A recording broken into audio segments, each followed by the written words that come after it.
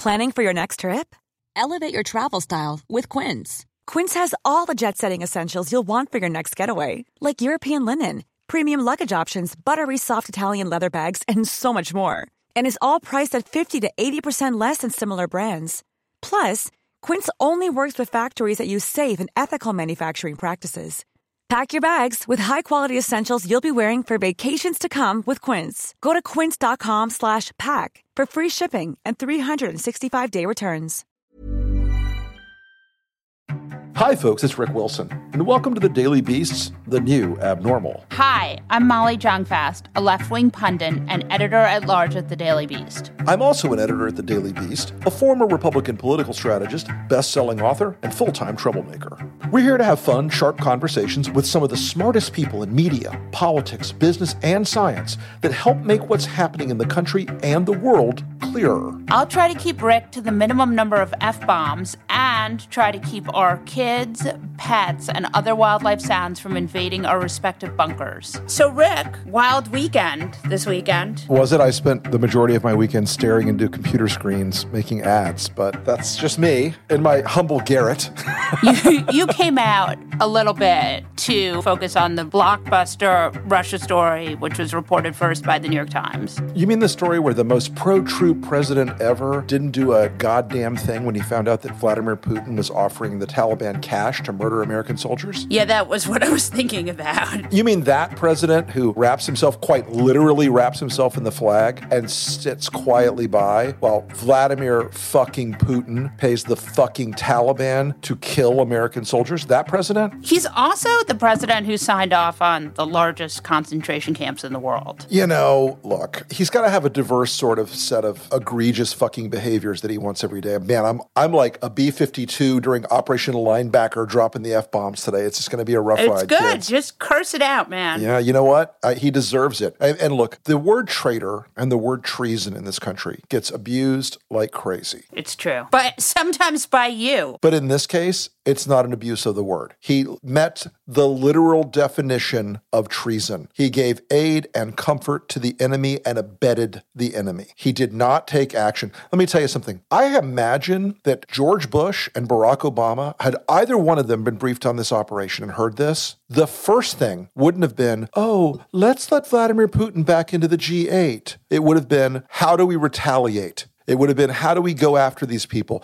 How do we stop them? How do we send Putin a signal that he's not allowed to fuck with us like this? How do we make him bleed? How do we extract a cost from him? And either one of those guys would have done that. I truly believe it. The dual hypocrisy here of Donald Trump. I love my troops. I love my generals. I'm so much smarter than they are. And simultaneously knowing about a program where Vladimir Putin paid cash to the Taliban to murder American soldiers. It's not just treason, it's high treason. It's not just treason, it's historic treason. This is a guy who was already going down into the dustbin of history, and now there's going to be a line at his grave where they're going to have to throw cat litter down because people are going to piss on it for all time. Wait, things got very dark, right? The cat, is that a thing, cat litter? You know what cat litter is, right? No, I've heard of it, yes. They sell it in stores. Do you have a maidservant for the cat litter? I don't have a cat. You monster. I'm going to get you a cat. I'm going to get you a hairless cat. Nice. I just want to get back to this for a second. That was not actually the worst thing that happened to Donald Trump this weekend, though. Well, I'm not sure if you're familiar with The Villages, Florida's friendliest hometown. I am not familiar with where is it, Rick Wilson? Tell us about The Villages, because all I know about Florida is there's like Palm Beach, and then you're there, and Disney World, and the largest COVID spike, and the worst governor. I don't want to seem hostile, but congratulations, because Florida has a larger COVID spike than all of Europe. Well done, DeSantis. Well done, Florida. There's a rule. Florida is always trying to kill you. It's true. And whether it's face-eating meth zombies or alligators or venomous reptiles or the fucking humidity. And right now, by the way, if I may quote another one of my grandmother's favorite phrases, a total non sequitur in some ways, it's hot as a Borneo whorehouse. So I don't even think they have whorehouses in Borneo. Am I even supposed to say whorehouse? She was a woman born in 1917, so she's allowed to have certain colorful phrases. Tell us about the Villages, Rick Wilson. So the Villages is where MAGA goes to die. Where is it? It's north of Orlando. It's in Sumter County. It is a gigantic population of Republican voters. I haven't run the numbers in the Villages recently, but it's about a 80-20 split, maybe 75-25 on a good day. And their particular flavor of MAGA is the flavor of MAGA that thinks that most of MAGA are a bunch of Hillary Clinton, George Soros sympathizers. Their flavor of MAGA is the pure, esoteric MAGA. I mean, if there were sectarian religious wars between divisions of MAGA, these guys would be like the Opus Dei of the Catholic Church, okay? They are hard-ass MAGA to the hilt. I mean, when Donald Trump loses, they'll probably be throwing themselves in a funeral pyre. It's that MAGA-ish. Now, of course, the Villages managed to find its way to the national news this weekend because of a golf cart parade. Are you familiar with golf cart parades, Molly? I have been in a golf cart. I have driven a golf cart. I enjoy it very much. I'm not a great driver, as you can imagine. I would trust you with any wheeled vehicle. You shouldn't. Tell me what a golf cart parade is. This is well out of my wheelhouse here. If you're doing a golf cart parade in the Villages, you go down to the Hobby Lobby and grab yourself some craft supplies. Jesus. This is a deep cut here. And you decorate your golf cart with various pro-Trump signs, banners, ribbons, insignia, gewgaws, if you will. And you drive up and down the main drag in the Villages, honking your golf cart horn and yelling things like MAGA and also yelling things like white power. Yes, I saw 8 seconds into the video, he yells white power. 8 seconds into a video of some people confronting a MAGA golf cart parade in the Villages, a gentleman yells out, white power, twice. This would ordinarily be dismissed as the kind of like Villages MAGA excess that you would expect in a lily white retirement suburb from people who moved down here from a variety of colder places to die in peace and warmth. It would have made the rounds on YouTube and would have made the rounds on social, but it was tweeted by someone with a fairly prominent Twitter following, Molly. Do you know who that was? I do know who that was. Can you tell us who that guy is? It was one Donald Trump. And what was fascinating was not so much that he tweeted it, because he tweeted a lot of crazy stuff this weekend. A lot. And he tweets a lot of racist stuff. But what was fascinating was, I thought, the response. Because Trump world at first were like, it's ironic racism. The guy he's saying white power in an ironic way. Now, I'm sorry. I'm at a loss here. Irony is a slippery thing. It's a complex thing, and it should be handled by trained professionals. Or people who can write their own name. The irony of their irony defense is that nothing about this was ironic. Nothing about this was subtle. Nothing about this is funny. They're not making fun of the social justice warriors. This is a feature, not a bug. This is from the birther-in-chief. This is from the guy who thought the Central Park Five needed the death penalty without a trial. This is from the guy who didn't want black dealers on the floor of his casino because he and his wife didn't like seeing them. This is the guy who talked about he doesn't want black guys counting his money. He wants guys wearing yarmulkes counting his money. So it's double racism, really. So the racism is a feature of Trump, not a bug. It has long been present. It has long been central to this group of people who very much hate the idea that the America that they dreamed about from the 1950s is disappearing. And he played to that in Steve Bannon's crafting of the campaign and Stephen Miller's crafting of it, who you refer to as Santa Monica Goebbels, which I just adore. And this entire group around them that started out saying, the alt-right, those are the natural foot soldiers of our movement. You know that Bannon's trying to get back in. Oh, I know Bannon's trying to get back in. He'd suck a golf ball through a garden hose to get back in. He wants in so bad. Of course Bannon wants back in. And this is the kind of thing, I guarantee you, he was flapping his little flippers together. Yeah, he showed those cocks. Well, even Trump pulled the tweet down. You know it's some bad racism when even Donald Trump's people go, ooh, damn, boss, that was some racism. God, that was amazing. I mean, for him to take down a tweet, it has to be so bad. Right. I mean, I was sort of shocked by that. Well, Tim Scott, the only African-American GOP senator. I have to tell you, I feel so bad for him. I know we're not supposed to, but I mean, I just feel like that is the worst job in America. He came straight out and said, no, it's unexcusable, take it down. I had a friend send me recently a recording from one of these Trump training calls that they were doing with their grassroots people. And whoever the briefer was said, we expect to win 35% of the African-American vote. Did people laugh? No one laughed. No one made a sound. It was just like, okay. I think they may have been mistaken because it should be 3 to 5% of the African-American vote. I think 3 to 5 would be pretty amazing. Well, I mean, I will say this. My model that I'm looking at right now is, and I know this is just going to nerd out for a second, it's about 7.1, which is historically low. And I mean, that's practically like inside the margin of error where people are like, I don't know what line I'm voting on. But yeah, so he tweets that out and has to withdraw it. But these Trumpy sycophants have already defended it. Of course, they already were all out there before he pulled the tweet down. They're like, "Shut up, cuck! You just libtards! You just, you're all with the rioters. Jealous. You're just jealous. The president is strong, MAGA." Right. And of course, when he pulls it down, they're all left holding their dicks, as they always are. Yeah, I don't mind that. And the Russia lie was the same thing. He's out there saying it's not true, and they're saying no, this is a lie. It's Russia hoax part 2. And yet, slowly, all day long today, intelligence agencies confirming the president was briefed. The president knew. The president was told. The Times covered it. The Washington Post. AP. Everyone has confirmed this story. This is not some outlier story. Right. This isn't Donald Trump with Russian hookers in a pea party. This is a bolted down, sourced story. And of course, they're not going to say their names on the record because it's the intelligence community. This has obviously generated an enormous explosion inside that world. They are furious. They are livid. And by the way, there was a great tell. I don't know if you saw Richard Grinnell out there saying, I never heard about this. Can you explain to me, is he still national security or did he go back into the campaign? He's out in the world now. He's on the campaign or something. With all the information he got from being on the inside. But he said, I wasn't briefed on this. And all I could think of was, and you think that's a mistake? That you weren't briefed on it? I liked when they were like, it wasn't in the PDB, and then they came out, I think... Oops, it was in the PDB. Right, it was in the PDB, but you can't expect Trump to read the PDB because he can't read. Yeah, the PDB has to either be in a set of simple pictograms that a child could use, or, as I like to always say, acted out in a tableau vivant. He doesn't have the attention span. Though remember when COVID was sort of spreading like wildfire, and I was at horrible CPAC, and Trump missed some briefing so he could watch the Lisa Page and Peter Strzok play. Right. This weekend was like a slurry of all the worst aspects of Donald Trump. Treason, racism, incompetence, short attention span. Banned on Reddit. And then today's tragedy. Ladies and gentlemen, pour one out. I was just... For the former subreddit of champions. The former home of QAnon. The former home. Is it the home of QAnon or / the Donald? Well, I'll tell you that in a second. The Donald, at first, the Donald people actually started to throw out the QAnon people. I love sectarian warfare between idiots.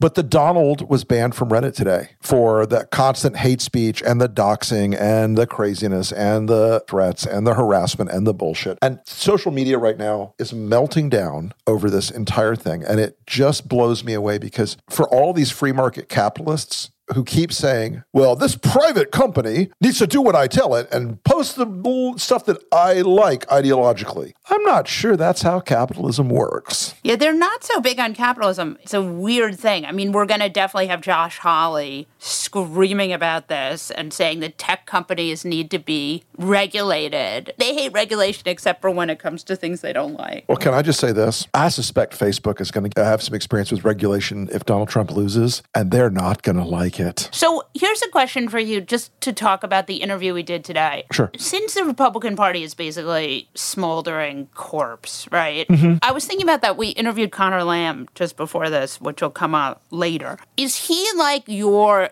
If you had to sort of hitch your wagon to a political, is that sort of your world now? Would you say that's a... Look, my world in the medium term is the destruction of Donald Trump and all his works, then salting the earth, then hunting down and killing all the bards that would tell his tale, tearing their tongues out by the roots. Will cat litter be involved in this? No, there's no cat litter involved in this part. And then ordering an industrial amount of salt to go into the ground where every Trump property once stood. But that's just me. I'm made of sterner stuff than many. You're a generous fellow. Yes, but not merciful. No, clearly not. But I will say this, the country, and I've written about this, we've talked about this before, Connor Lamb types can get elected almost anywhere. Louis Gohmert types can get elected almost nowhere. AOC types can get elected almost nowhere except major metros. Do we have to fight about AOC today? We don't have to, it's because I'm right. Give me 50 Connor Lambs, and I'll go out and I'll win 30 Republican seats away from them. You give me 50 AOCs in the same seats, and I will win 1 or 2. But she doesn't need to win. I'm saying people of that particular ideological stripe. See, I disagree. I think that, and we talked about this in the interview, Democrats need to have big dreams. Even if they're not necessarily right, Republicans have these larger things they want to get to. I'm not sure I agree with you, is what I'm saying. Well, look, there's a difference between policy and elections. I exist completely in the world of elections. If I want policy, I hire somebody to do it. If I want policy, I release the nerds. They're like Kraken with bad social lives. But Connor Lamb won in part because of his bio, because of his persona, because he came out, he said, look, I'm a Catholic guy from this part of the world. This is who I am. I'm not punched out of a factory in Washington, D.C. I'm not Progbot number 72. I am Connor Lamb. I'm one of you. I'm one of your people. I get it. I'm from this part of the world that's had a tough time. You used to have some Republicans that were like that you don't anymore, really. The Trump sort of virus has purged them. They've all lost or they've been booted out or they've run away. But I think he's a fascinating character because of that. And look, Pelosi did something really smart in 2018. She said to the committee, stop all the vetting bullshit about whether they're exactly right on every ideological thing. Go find winners. Right. Go find winners. The guy's been a winner so far. He's a vital part of a Democratic Party that if it's going to expand and capitalize on the collapse of the GOP, you need a lot of Connor Lambs in the mix. Right. That is definitely true. Hey, so Molly, have you been tested for COVID? I've been tested for the antibodies. Well, a lot of people were tested for COVID with tests that were faulty. Did you hear about that one? Yes, I did. Because the antibody test is a total disaster. My take on this is it's like in any other time, we would think this is a gigantic story. We're going to get to the bottom of it. There's going to be congressional hearings. And now it's gone off of social media. It's already done. The level of fuck-uppery that never stops made this story. It's horrifying. And yet you're just like, okay, moving on. What's next? It's really like just a tiny speed bump in the larger clusterfuckery that is the WHO fucked up, the CDC fucked up, everybody has fucked up at every turn, which is why we're all never going to be able to leave our houses. The whole pray for a vaccine idea, I'm really starting to adopt it. What else could go right? Nothing. I'm surprised Trump hasn't said that if people drink my bathwater, like the Aum Shinrikyo cult. Do you remember that? There was a cult in Japan back in the 90s called Aum Shinrikyo. And the leader sold his bathwater to his followers under the name Miracle Pond. Oh, good for him. And his followers eventually mounted a sarin gas attack in the Tokyo subway. Oh, I remember that. So the story wasn't quite as funny in the end. Yeah. But they had Miracle Pond as their sort of like holy water of the Aum Shinrikyo cult. I'm surprised there's not Trump water. I mean, it seems inevitable that we're going to get there, right? And Trump steaks and Trump vitamins and... Folks, Connor Lamb is a Democrat in a red area, in a reddish part of a reddish state, and he has got the unique experience of being one of the few guys in Congress who was able to pull that off during the era of Donald Trump. I won't say he's a moderate, but he certainly is a guy who represents, I think, a viable strain of the Democratic Party, and in a lot of places where Republicans hold seats right now. And so we're really interested in having a conversation with him today, and welcome to the show. What's it like being a Democrat in a fairly conservative part of Pennsylvania? You know, I think it keeps you honest. It means that I really have to work hard to try to earn the support and trust of a lot of people of a lot of different viewpoints in my district, I guess. But it probably doesn't feel as strange to me as it might seem from the outsider from a big city, because I grew up here. This is just how Western Pennsylvania is. And there's a long tradition of what a Western Pennsylvania Democrat is, which is somebody who is very democratic on economic issues, on union rights, on that kind of thing, but maybe has some more personally conservative tendencies, often Catholic or Christian, and kind of from that background. And so it feels pretty natural to me. We're up to 9-9 in our congressional delegation, 9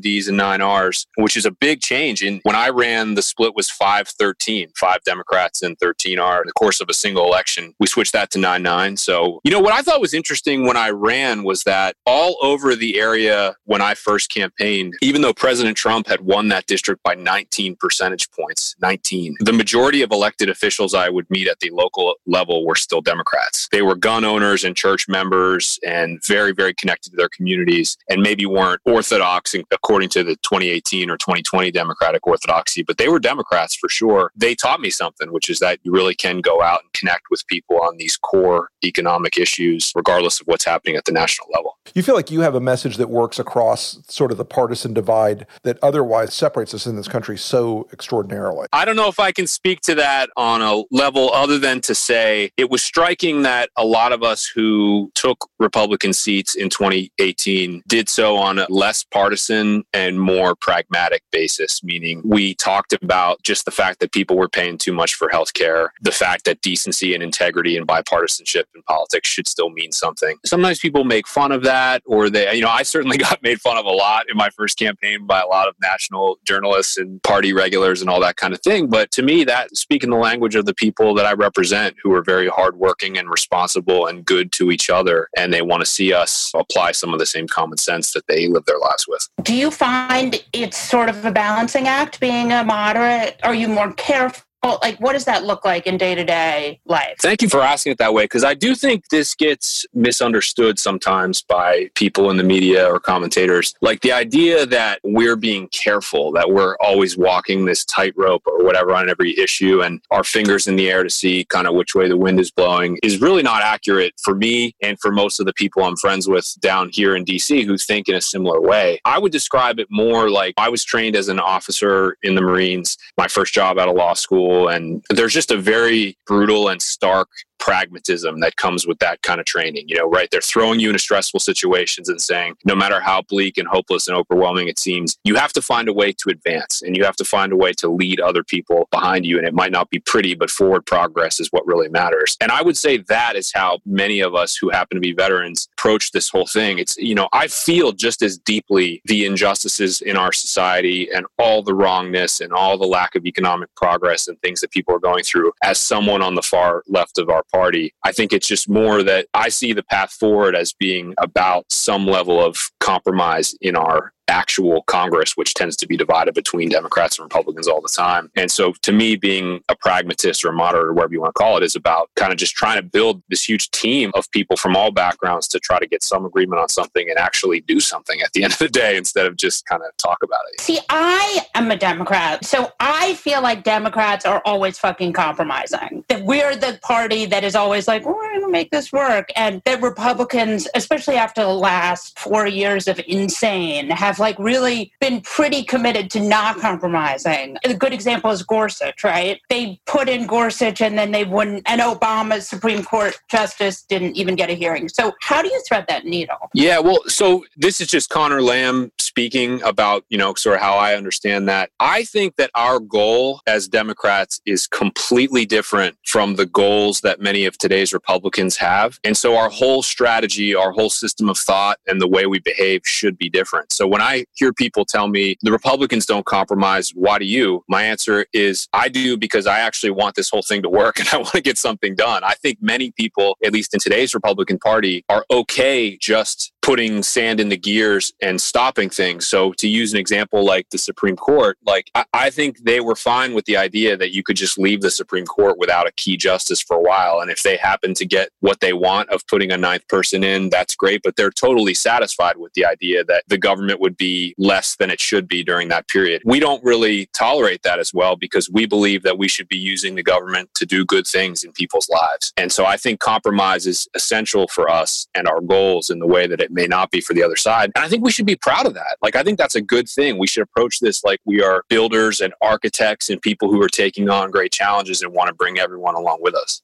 Connor, you mentioned your Marine Corps training and that entire get to the X, overcome the problem, fix the problem, overcome the obstacle. That philosophy is one I think that has been very difficult to execute on in Congress. But have you found that it's changed at all during the time of COVID? Is there more of a sense of cooperation? Because some of the problems we face right now are bigger than our politics. Yeah, right. I think in the beginning, definitely. I think if you look at the first few pieces of legislation we did during COVID, particularly where we gave the $600 a week extra in unemployment, the stimulus checks, and the paid leave. Those were bipartisan compromises that both Bernie Sanders and Mitch McConnell voted for, which almost never happens. And it's really the first time in my 2 years where I have seen so directly the impact in a real person's life of something we did in DC. I mean, I know single mothers in my district who are living a totally different life today because they got the paid leave or the $600 a week or the stimulus checks or both, and they can take better care of their kids and they're healthier and better off. And we all supported that. And so I thought that was a great sign that at least in the worst moment,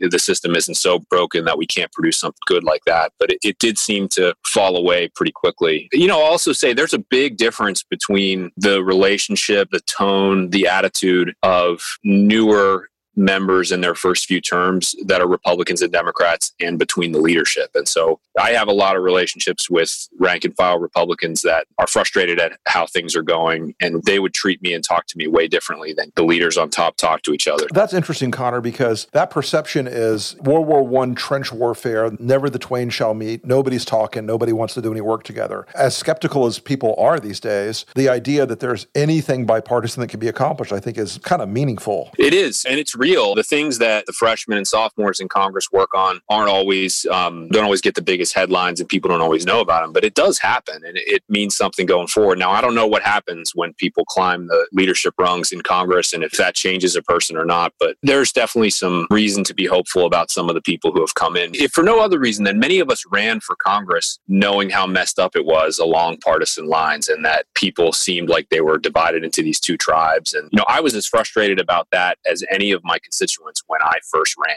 And I think a lot of new Democrats and Republicans come from that same motivation where we don't want that to be our legacy, no matter how long it takes. Who's your favorite Republican? My favorite Republican is Brian Fitzpatrick from the eastern part of Pennsylvania. Another guy who's not in the hard district. Yeah, he has probably the most competitive congressional district in the country. He votes with the Democrats a lot, gets the support of union labor. He's a former FBI agent. I'm a former prosecutor. We're both from Irish Catholic families. I mean, we have a lot more in common than we do different, really. And apart from all that, he's just a really, really decent, open-minded human being with a good heart. And, I think if people knew more about people like him in politics, they'd feel better about it. Who's a surprising friendship that you have? Surprising friendship. Yeah, there's some good ones. One guy who is really I just love him. He has made such a big impact on me is a congressman from San Diego named Juan Vargas. The way that I met him actually is really funny. There was a local reporter from Pittsburgh following me around Congress. I came in this special election, so I was kind of on my own. I didn't have like a class of people to walk around with or whatever. And I kept getting lost in the bowels of the Capitol, including when this local reporter came to follow me around, which is pretty embarrassing. Like, I felt bad about it. And we ran into Juan in the hallway, and I just kind of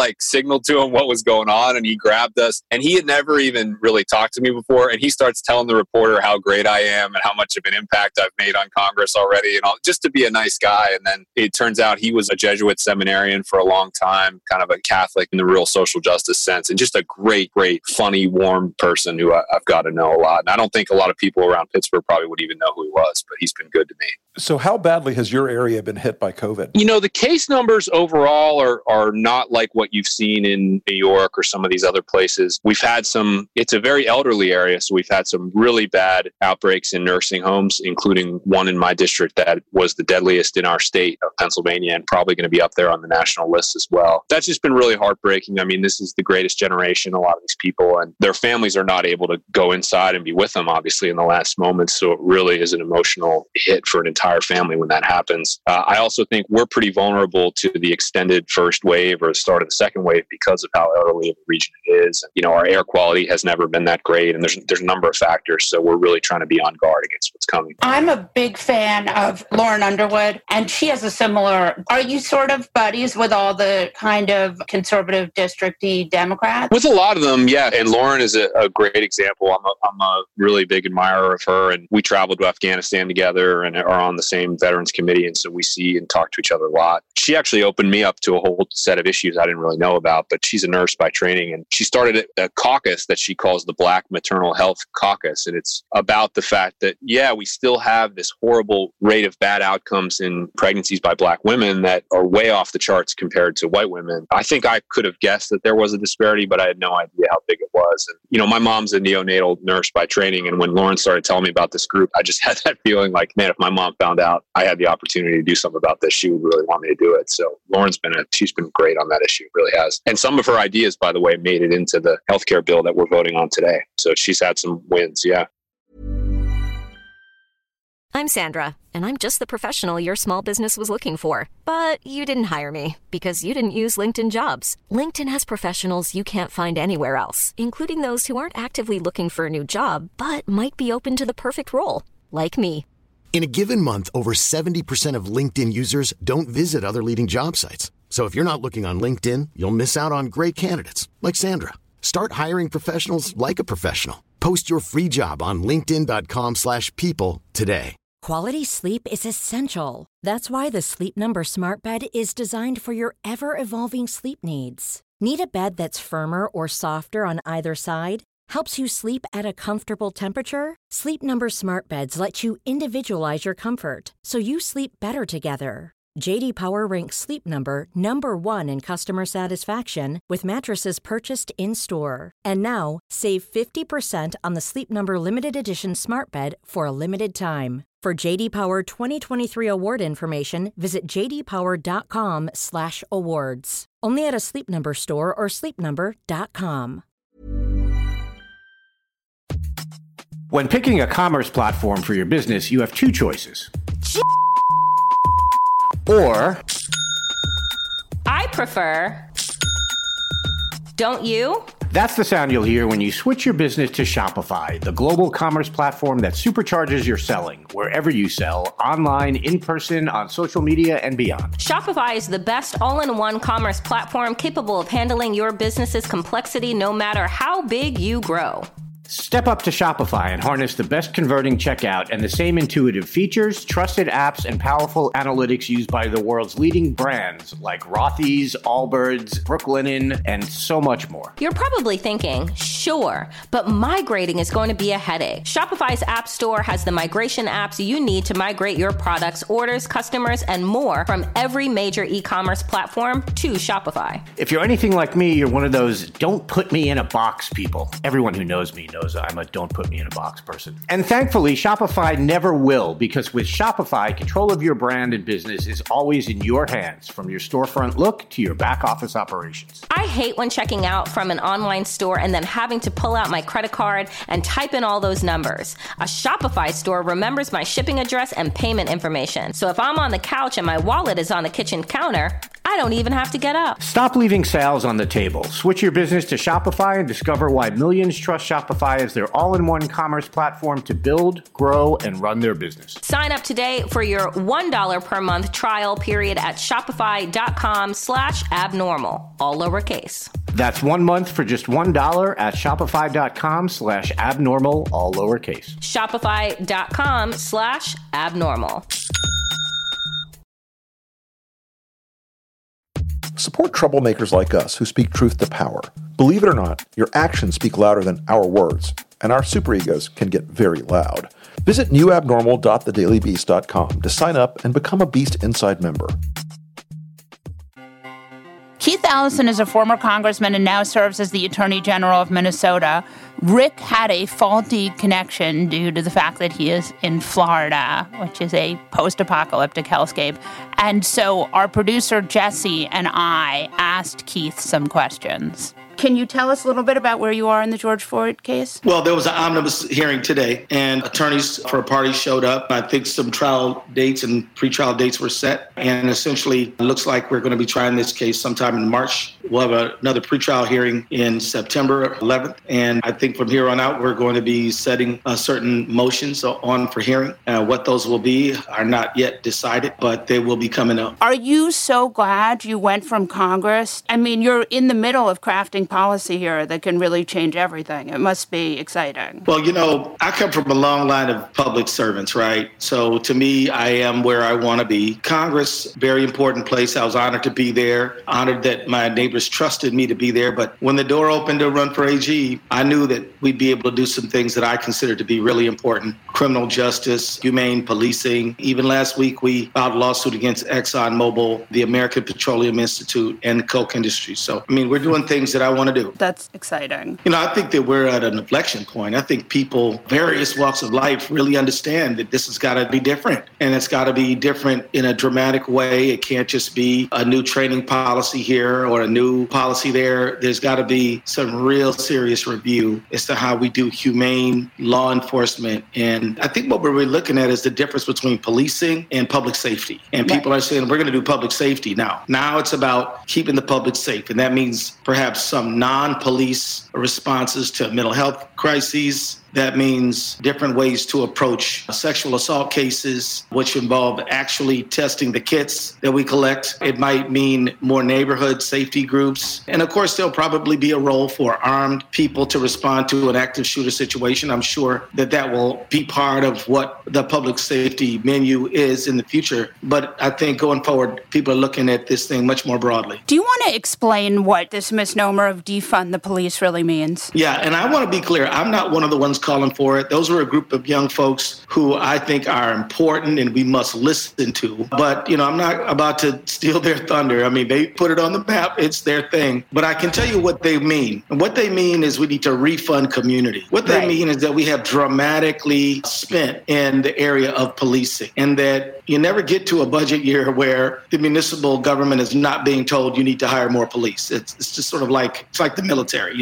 more, always. And what folks are saying is that if we dealt with some of the more upstream problems, we wouldn't need so many people on the street being police officers. For example, how often do police just deal with, say, people who are homeless? Right? What if we put more money in housing? We probably wouldn't need as many people policing the homeless or a whole range of other problems. If we had more money in mental health, we would not need so much in the area of policing. Me and the Commissioner of Public Safety did a working group last year, 2019, called Reducing Deadly Force Encounters with the Police. And we found that about half of the deadly force encounters with police were people who were in a mental health crisis. What if we had people trained in that area so that just because somebody is in a situation where they're acting oddly or differently, or they seem like they're in crisis, we don't send the police officer who's going to force compliance on them with a gun, but somebody who's a mental health professional who knows how to respond. I mean, it's a really good point. So, Keith, why aren't Breonna Taylor's killers in jail? I wish I knew. I mean, I think I'm only looking at the case from afar, and I know better than to assess what the case from a great distance. But it does appear to me that some action should have been taken by now. I mean, that case seems like not even a no-brainer, right? I mean, if you're asleep in your bed and you're murdered, right, shouldn't there be accountability there? I think so, yeah, absolutely. It's shocking. It really makes one feel vulnerable. It's not like if you mind your P's and Q's, you'll be okay. No.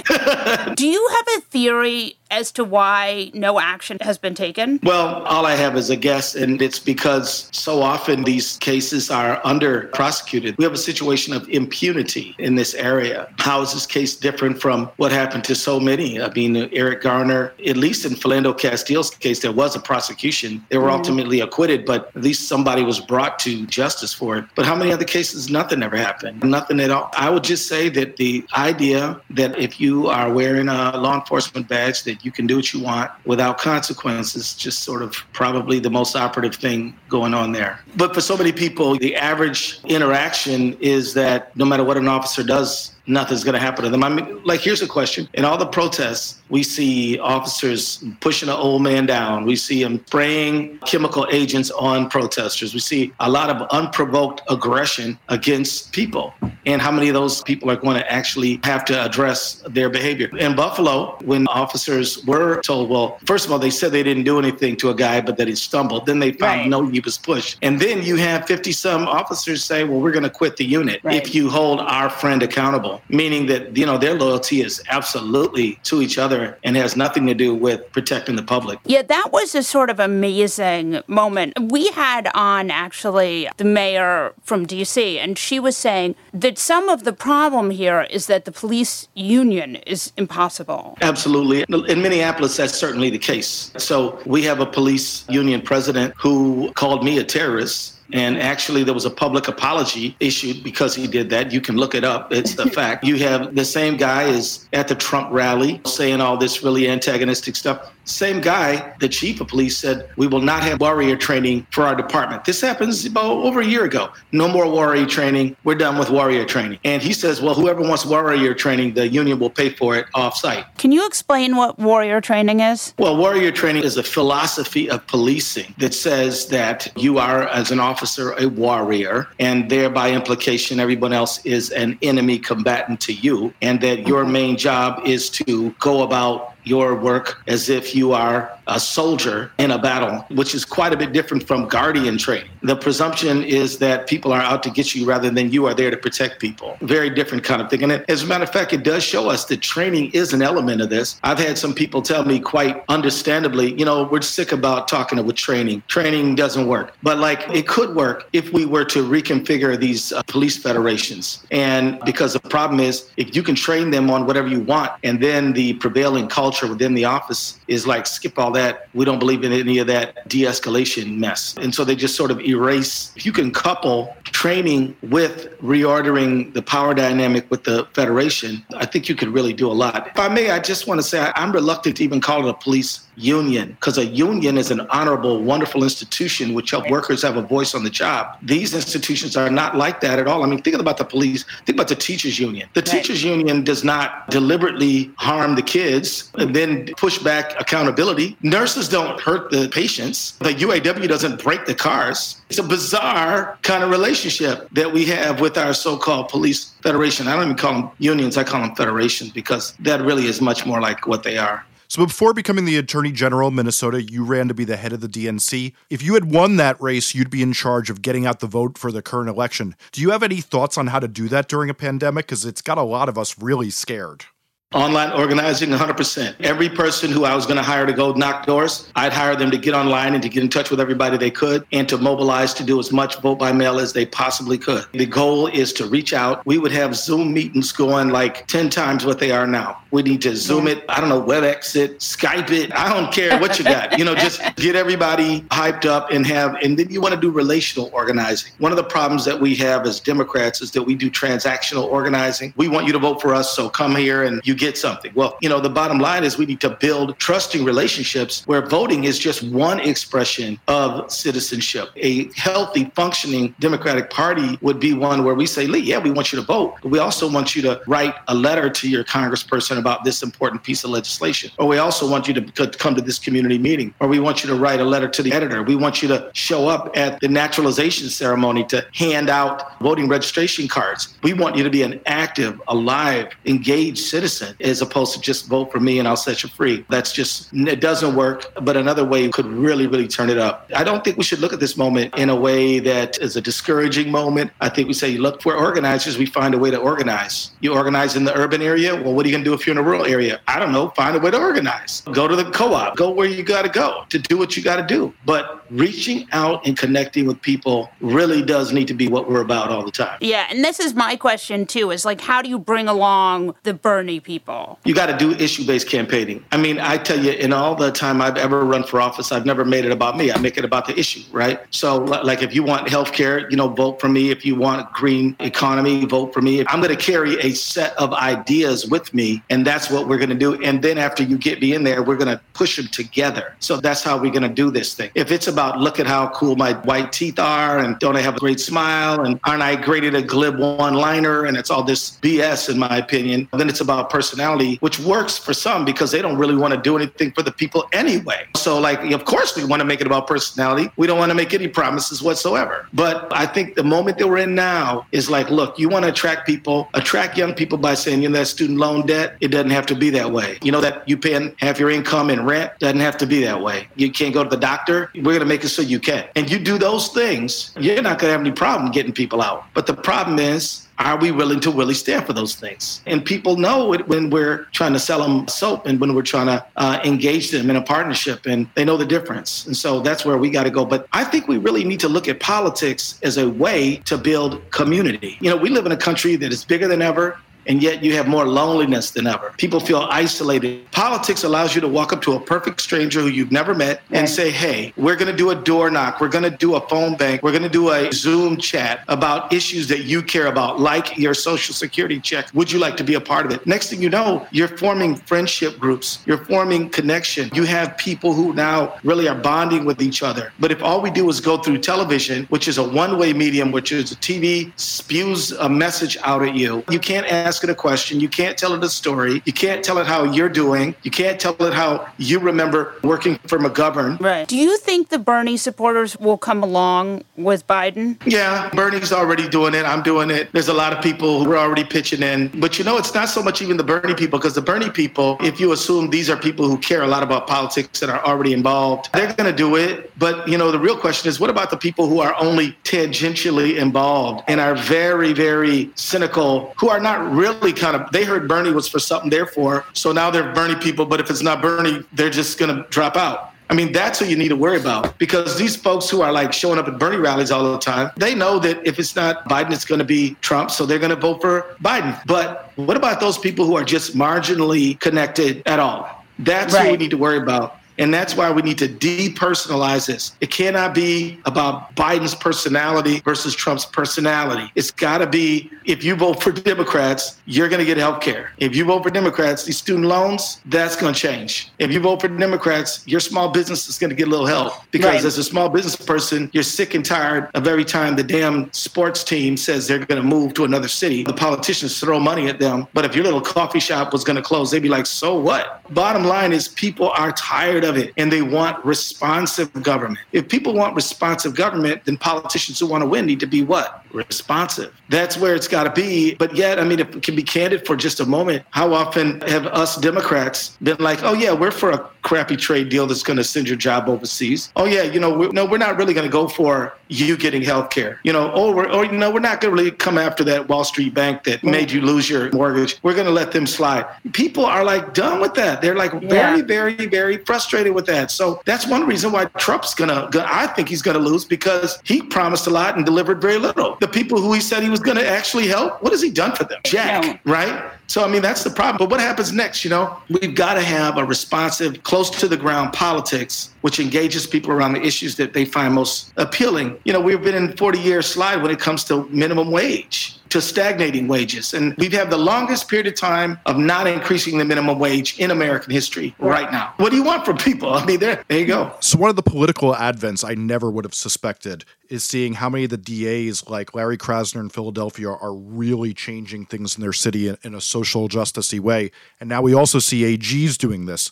I was curious how you see your job as AG being able to shape things in a social justice way. Well, that's a great question, because I'm super proud of some of my fellow AGs. You take somebody like Tish James. She's just the best, right? She's using the power of her office to make people's lives better. Add to that Maura Healey up there in Massachusetts, true fighter for justice. I filed a case against ExxonMobil. She filed one before I ever did. I'm following her example. But then, you got Carl Racine in D.C. working on issues of wage theft, and not to mention Aaron Ford. By the way, you got 5 black state attorney generals. People don't know that, but you got them in Minnesota, you got them in Nevada, Aaron Ford, Kwame Raoul in Illinois, and Tish James, New York, and Carl Racine. And then, of course, you have the Virgin Islands, which you would expect based on population, but still. Then you got 2 really great Latino attorney generals. Javier Becerra, a very dear friend of mine. He's killing it. He's leading the fight to save the Affordable Care Act. And Hector Balderas right there in New Mexico, battling against immigration injustice. Then you got William Tong there in Connecticut, who is leading the fight against the generic drug manufacturers who are engaged in illegal price fixing. And then you got a lot of really awesome white AGs like Phil Weisner in Colorado, who is really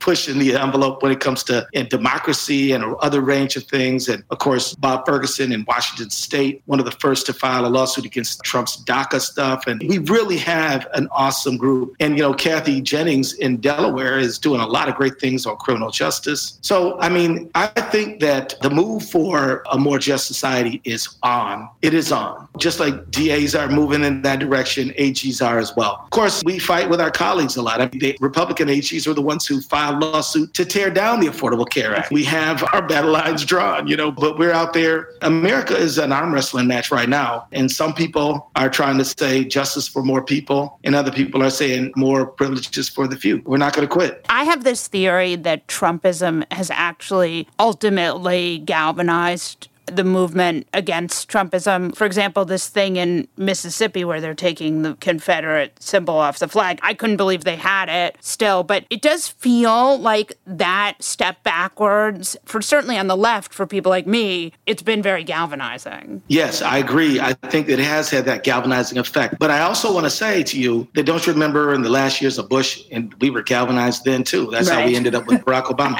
We've got to get out of this thing where we'll really work hard and come together if we have a clear opponent in the White House. And then after everything's cool, we won't. Got to get out of that. We've got to understand that even after we get Biden in office, we're still going to have 40 years of attacks on unions, of resegregating our schools and neighborhoods, of people dying because they can't afford their medication, of crappy trade deals, in my opinion. We still have this legacy. There's still so much work to do. Even if we get a friendly face in the White House, there's still much more to do, because what has taken over is the philosophy that the rich do not have enough money and everybody else has way too much. And they're trying to redistribute it to the people who they think need it more, which is those who already have a lot. And so that fight is not going to stop after November. And so let's just keep it going. And if I may, if y'all will allow me, I'll say part of our fight has got to be human solidarity. We've got to really address this issues of race, class, gender, and sexual orientation. We've got to begin to see each other as fellow human beings, all of whom deserve dignity and respect. We cannot allow people to crack us apart,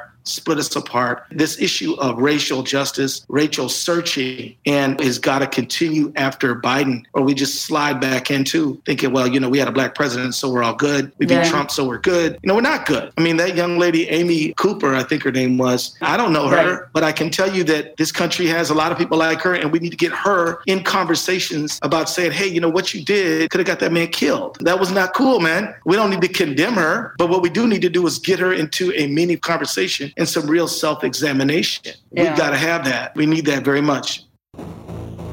My fuck that guy this week is Vladimir Putin. Oh, really? You know why it's Vladimir Putin? Yeah, why? Because it's tempting for my fuck that guy to be Donald Trump, as always, but particularly after learning that Donald Trump has been aware since March that the Russians are paying a bounty to the Taliban to kill American soldiers. Donald Trump would be my fuck that guy if he was the actual boss in this relationship, but he's not. He's Vladimir Putin's gimp. He's Vladimir Putin's bitch. He does whatever the guy wants for obvious reasons, and he does it in ways not only that embarrass the country or that hurt the country, but in ways that go well beyond anything any president, no American president in history would say, yeah, I guess the other guys are killing American troops, whatever. But it's Putin who did this. It's Putin who has leveraged his fucking third world kleptocracy that has a great intelligence service and everything else is in the shit. It's Putin who's doing this in a way to destabilize the world disproportionate to his power as a global enterprise, disproportionate to the power of Russia as a force in the world economically or diplomatically. And there will come a time when someone in the White House remembers that Russia isn't our ally, they're not our friend, they're not our buddy, that Russia is a ferocious international competitor with us. And Vladimir Putin, there will come a day when the person who sits behind the Resolute desk in the Oval Office isn't your bitch. There will come a day when the person sitting in the Oval Office doesn't say, well, okay, so they're killing Americans. Oh, I can't get Vlad mad.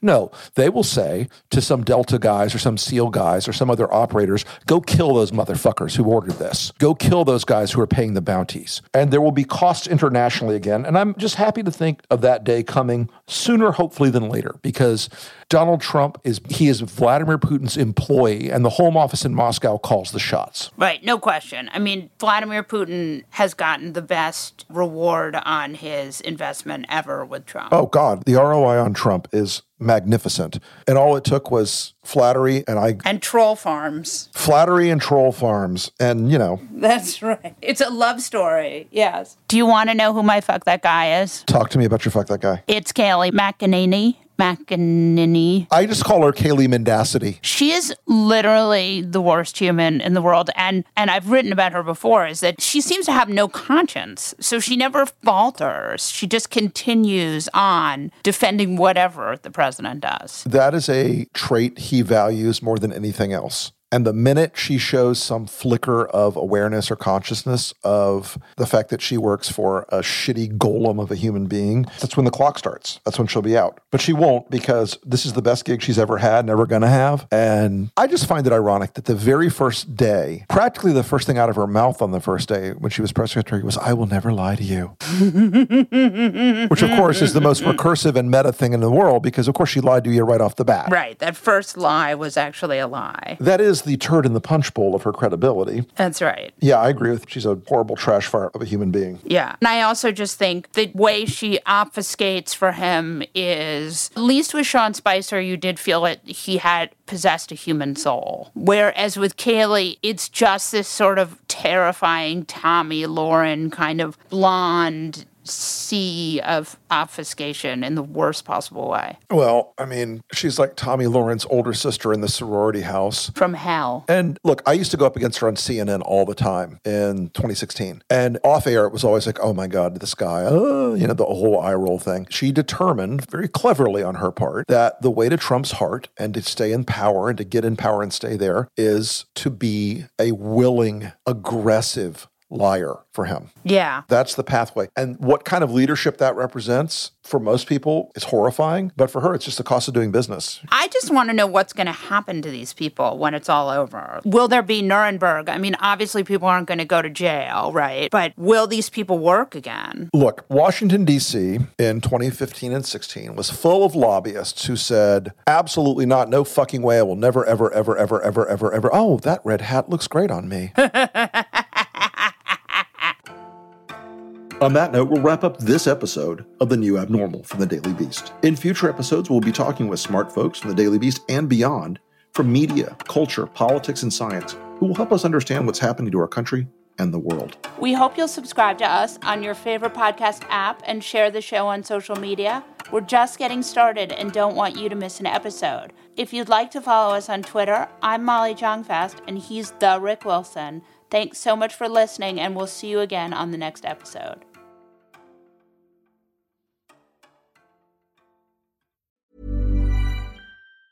Planning for your next trip? Elevate your travel style with Quince. Quince has all the jet-setting essentials you'll want for your next getaway, like European linen, premium luggage options, buttery soft Italian leather bags, and so much more. And is all priced at 50 to 80% less than similar brands. Plus, Quince only works with factories that use safe and ethical manufacturing practices. Pack your bags with high-quality essentials you'll be wearing for vacations to come with Quince. Go to quince.com/pack for free shipping and 365-day returns.